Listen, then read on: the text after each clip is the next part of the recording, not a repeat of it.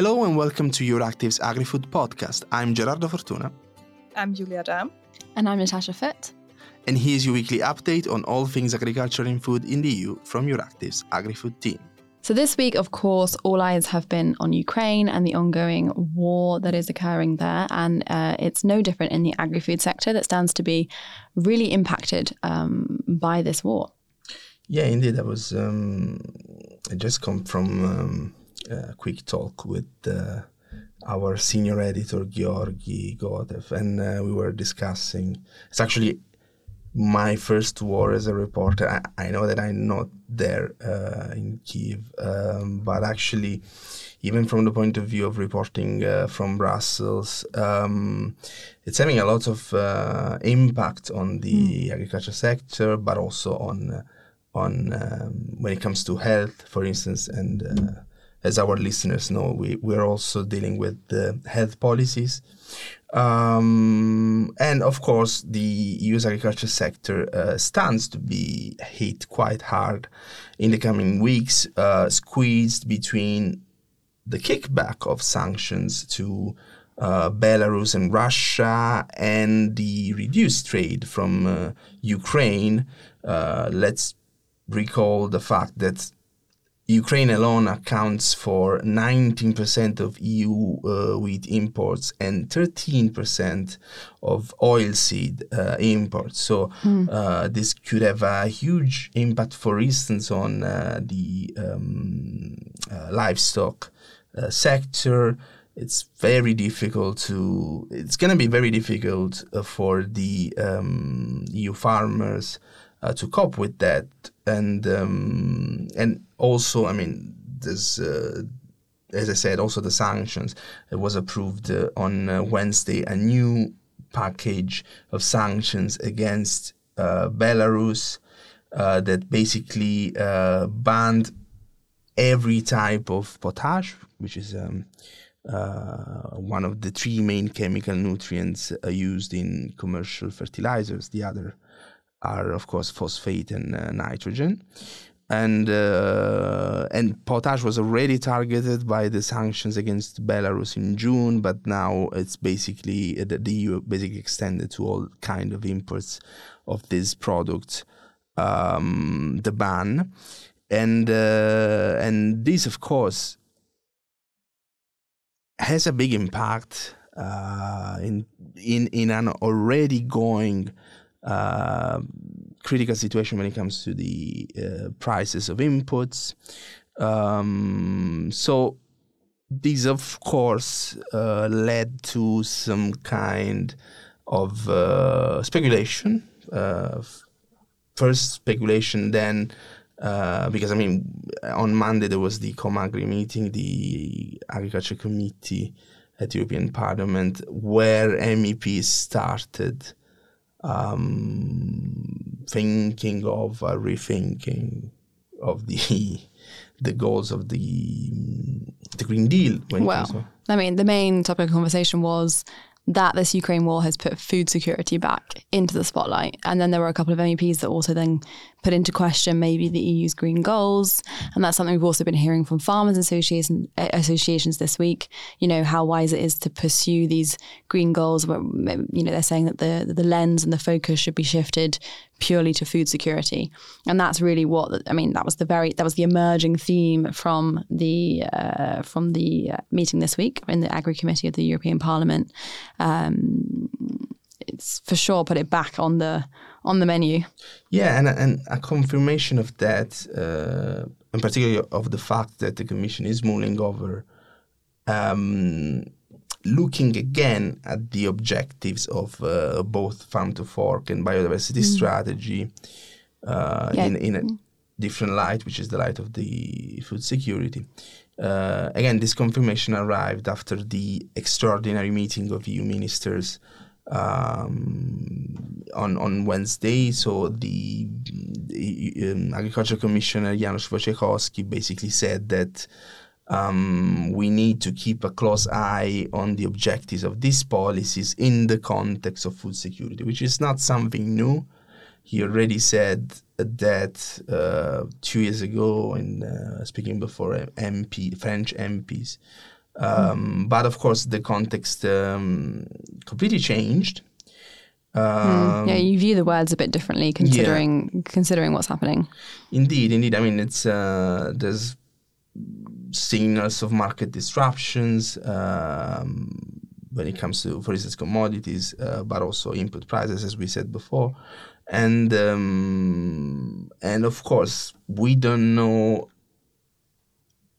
the outcome. I mean, we don't know when the situation will end. Just to make an example, even the humanitarian activities at European borders and in Ukraine could result in some kind of increased demand for foodstuffs. So at the same time, there's the gas prices at stake, and this could drive a further increase in world prices, and this further increase could lead to could affect the entire agri-food sector. So it's something that will definitely be on the agenda again. The topic of food security, and it's actually, I mean, for some, it was also an excuse for particularly for the industry to bring back the topic. But again, at the same time, Wojciechowski himself reassures that they don't want to toss these strategies aside. They just want to consider other elements given the current situation. So yeah, it's let's see where we're gonna something that I don't think civil society are going to be very happy about. I think it's safe to say after years of pushing back on this kind of narrative and also gaining some ground with this, because, you know, there was Commissioner Sienkiewicz that at one point said, food security is not an issue anymore. And, you know, everyone was kind of rejoicing a bit of the civil society were rejoicing in terms of their narrative kind of coming through. And now I don't think they're going to be particularly happy. No, but I mean, again, this is also one of the arguments of not only of NGOs, but also of Wojciechowski. So, I mean, if you have this issue with the increased inputs price, let's reduce inputs. So basically, let's use less fertilizer, which is one of the goals of the Farm to Fork strategy. So it's basically reducing the dependency on Belarus and Russia, or anywhere that you get it from. So in this sense, on the raw material as well, you know. Indeed. I mean, in this sense, it's a bit of a way to cope with the fact that you can reduce dependency on third countries. So again, there are several arguments. It's just I would say an anticipation. Again, it's just the entree of a renewed debate. But it's very interesting that the ministers proposed. They put forward a proposal to the Commission to basically focus for 2022 on protein crops instead of the sustainable arable land or non-productive lands, to cope with the fact that we're gonna have less products for animal husbandry, basically from Ukraine. So since this could have an impact on animal feed, growing protein crops could help to cope with that, with this lack of imports from Ukraine. So yeah, this is one of the newest thing. So this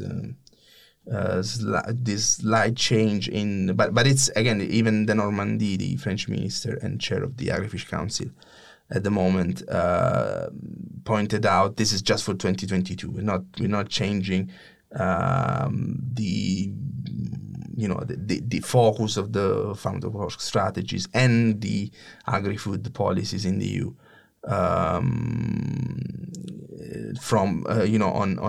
we're not going to switch this focus from sustainability to productivity.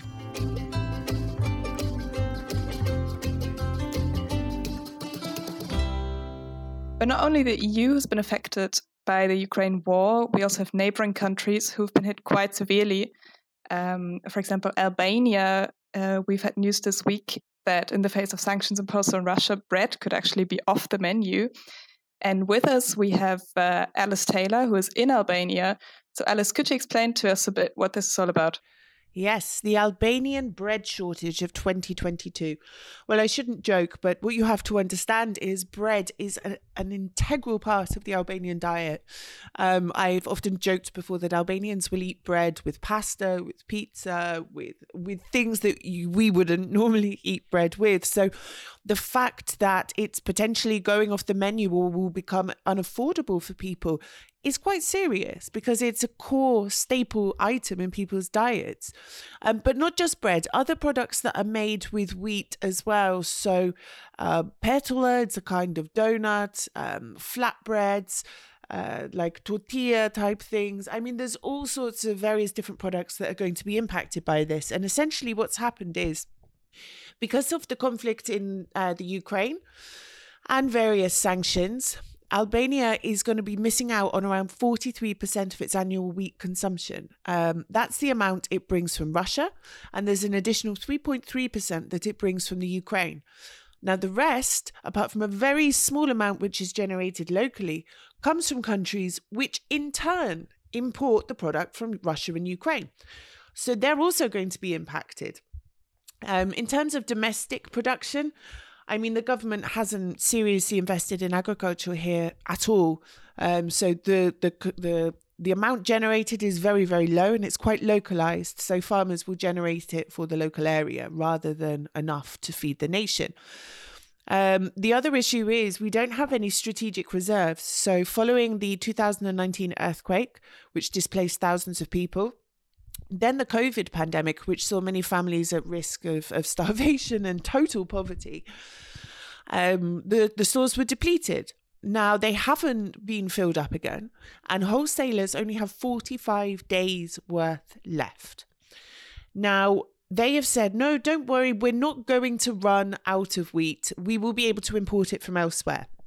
Now, the problem is that importing it from elsewhere means higher costs, at a time when costs are already significantly higher than before due to the fuel crisis and problems with transportation and supply chains. So Albania, I mean, this is a country where the minimum wage is 240 euros a month. The average person in Tirana earns about 550, and they are considered sort of middle class.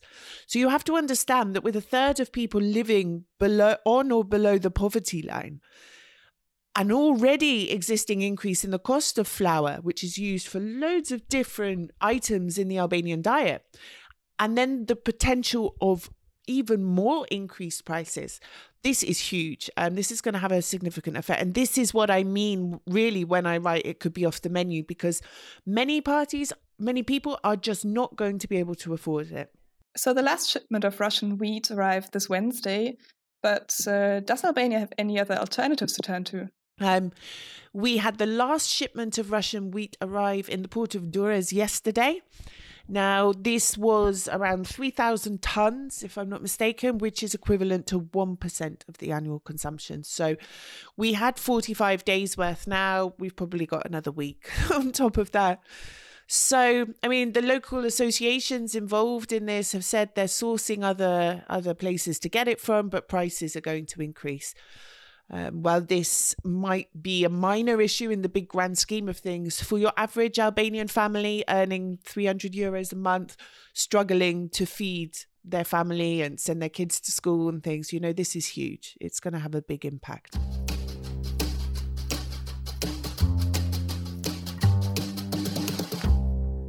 And we have a first this week.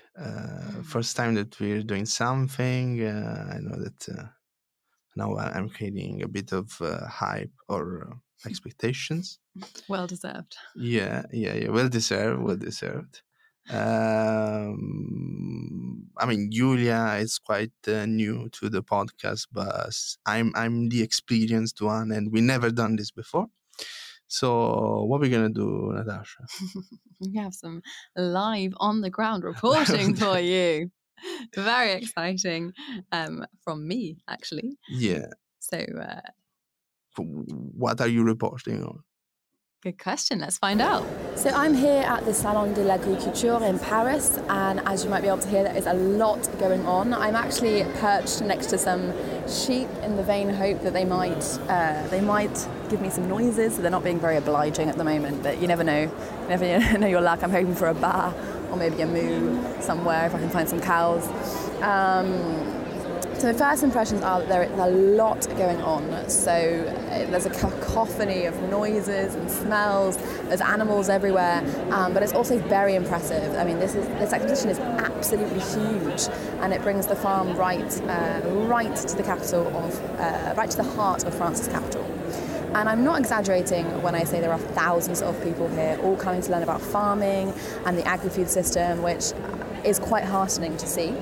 I've spoken to people that have come from all over France, not just Paris, and for some of them it's a regular thing, for others it's their first time here, they're just interested to see what's going on. But one thing they all have in common is this really strong interest in food culture, and in their heritage, which is honestly very refreshing.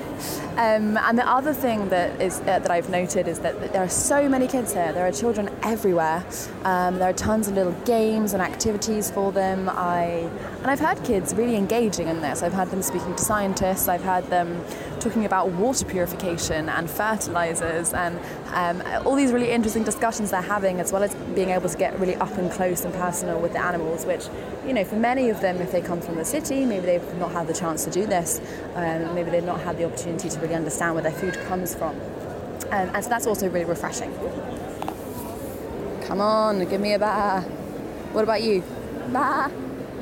Come on. Ugh, what a disappointment. Never work with animals or kids, they say.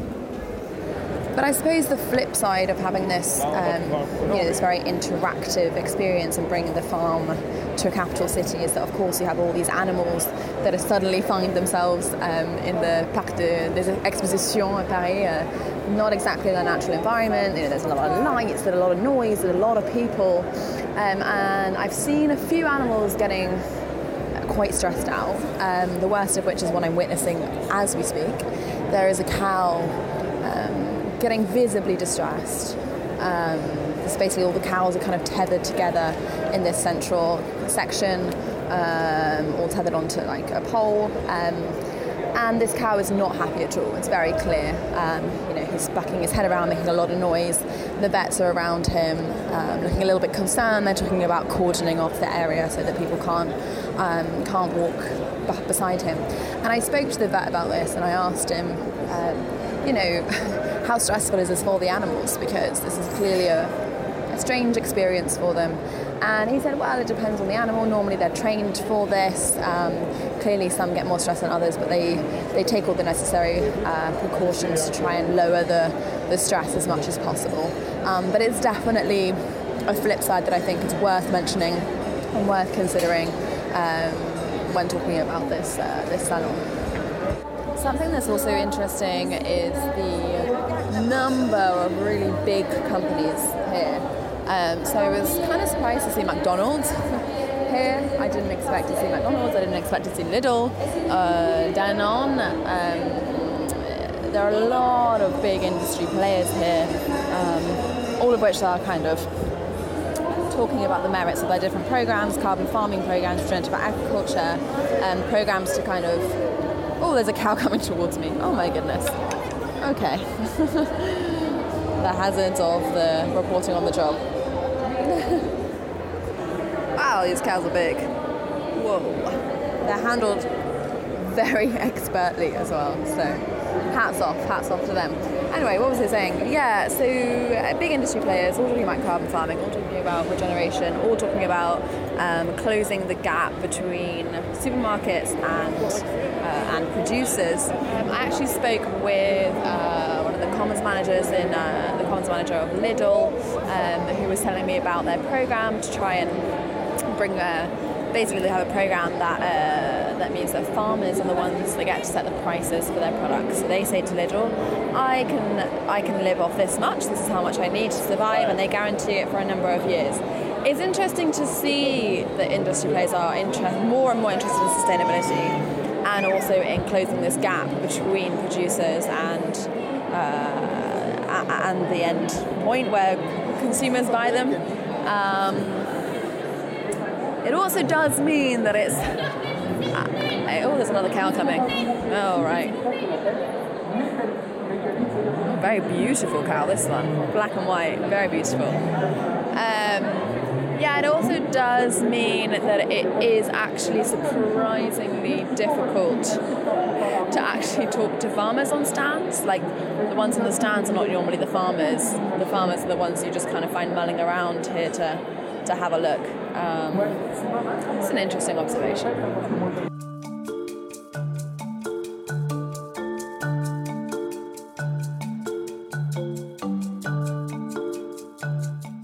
So for this week's flavor of the week, we're taking a spoonful because we're talking about sugar.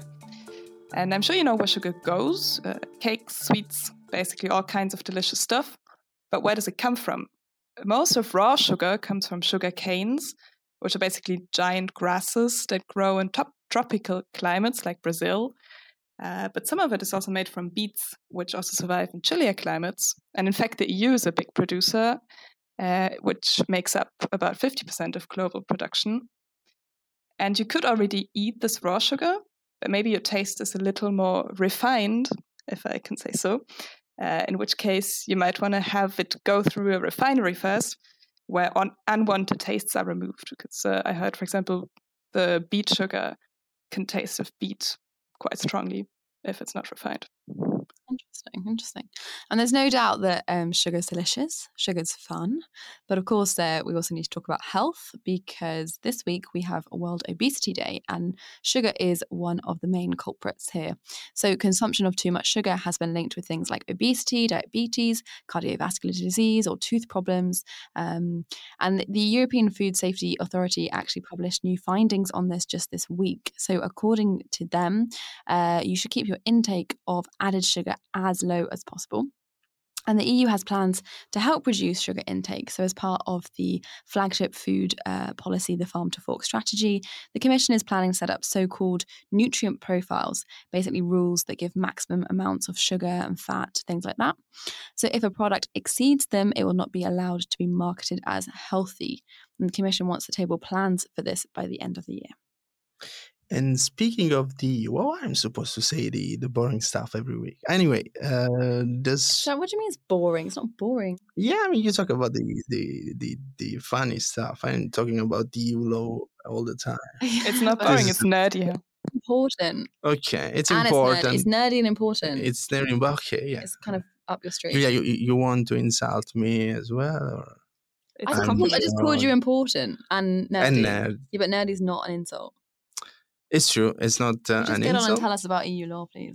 Yeah. Indeed, sugar was actually the last agricultural sector that the EU still had production quotas for. Yeah, and they were only scrapped in 2017. Now this may rightfully sound like an absolute technicality, and which it is, but it actually has important implications. See, important and also nerdy implications. So basically production quotas meant that every EU country could only produce a certain amount of sugar in order to make sure that sugar prices on the European market don't drop too low. But this, of course, led to some issue. For instance, for a lot of time, they rightfully complained, particularly at the WTO level, that this regime stimulated the overproduction of sugar in Europe. The notorious sugar mountains. Maybe our colleagues from the UK knows about this British anti-EU propaganda. And also, I mean, there was, to get rid of the surplus, the EU basically offered the refineries export rebate, which is another word that I told you love this. The UK, yeah. Try and deny it, but look at you. You're grinning ear to ear talking about this. You know that I like this kind of stuff. It's just that I don't want our listeners who think that I'm the boring one. Just embrace it, Gerardo. Embrace being the I'm not boring going to one. do the EU part next week. At the same time, this also means that sugar prices are basically free now to drop as production increases, and EU sugar producers have also complained about these. There was also a new report from the European Association of Sugar Manufacturers pointing out that 8 beet sugar factories in the EU had to close because they struggled to adapt to a period of record low sugar prices after quotas were dropped.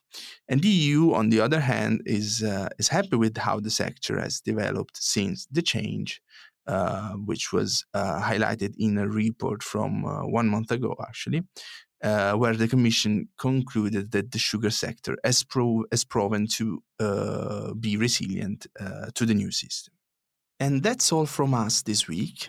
This week, the AgriFood podcast is produced by Euractiv's AgriFood team, Gerardo Fortuna, Natasha Hood, and Julia Dam, with the technical support of Evi Chiori. This podcast is also available on all major streaming platforms, including Amazon, Apple, Spotify, and Stitcher. Be sure to subscribe to our newsletter so you don't miss the latest agriculture news from the EU. I'm Julia Dam, thanks for listening, and see you next week.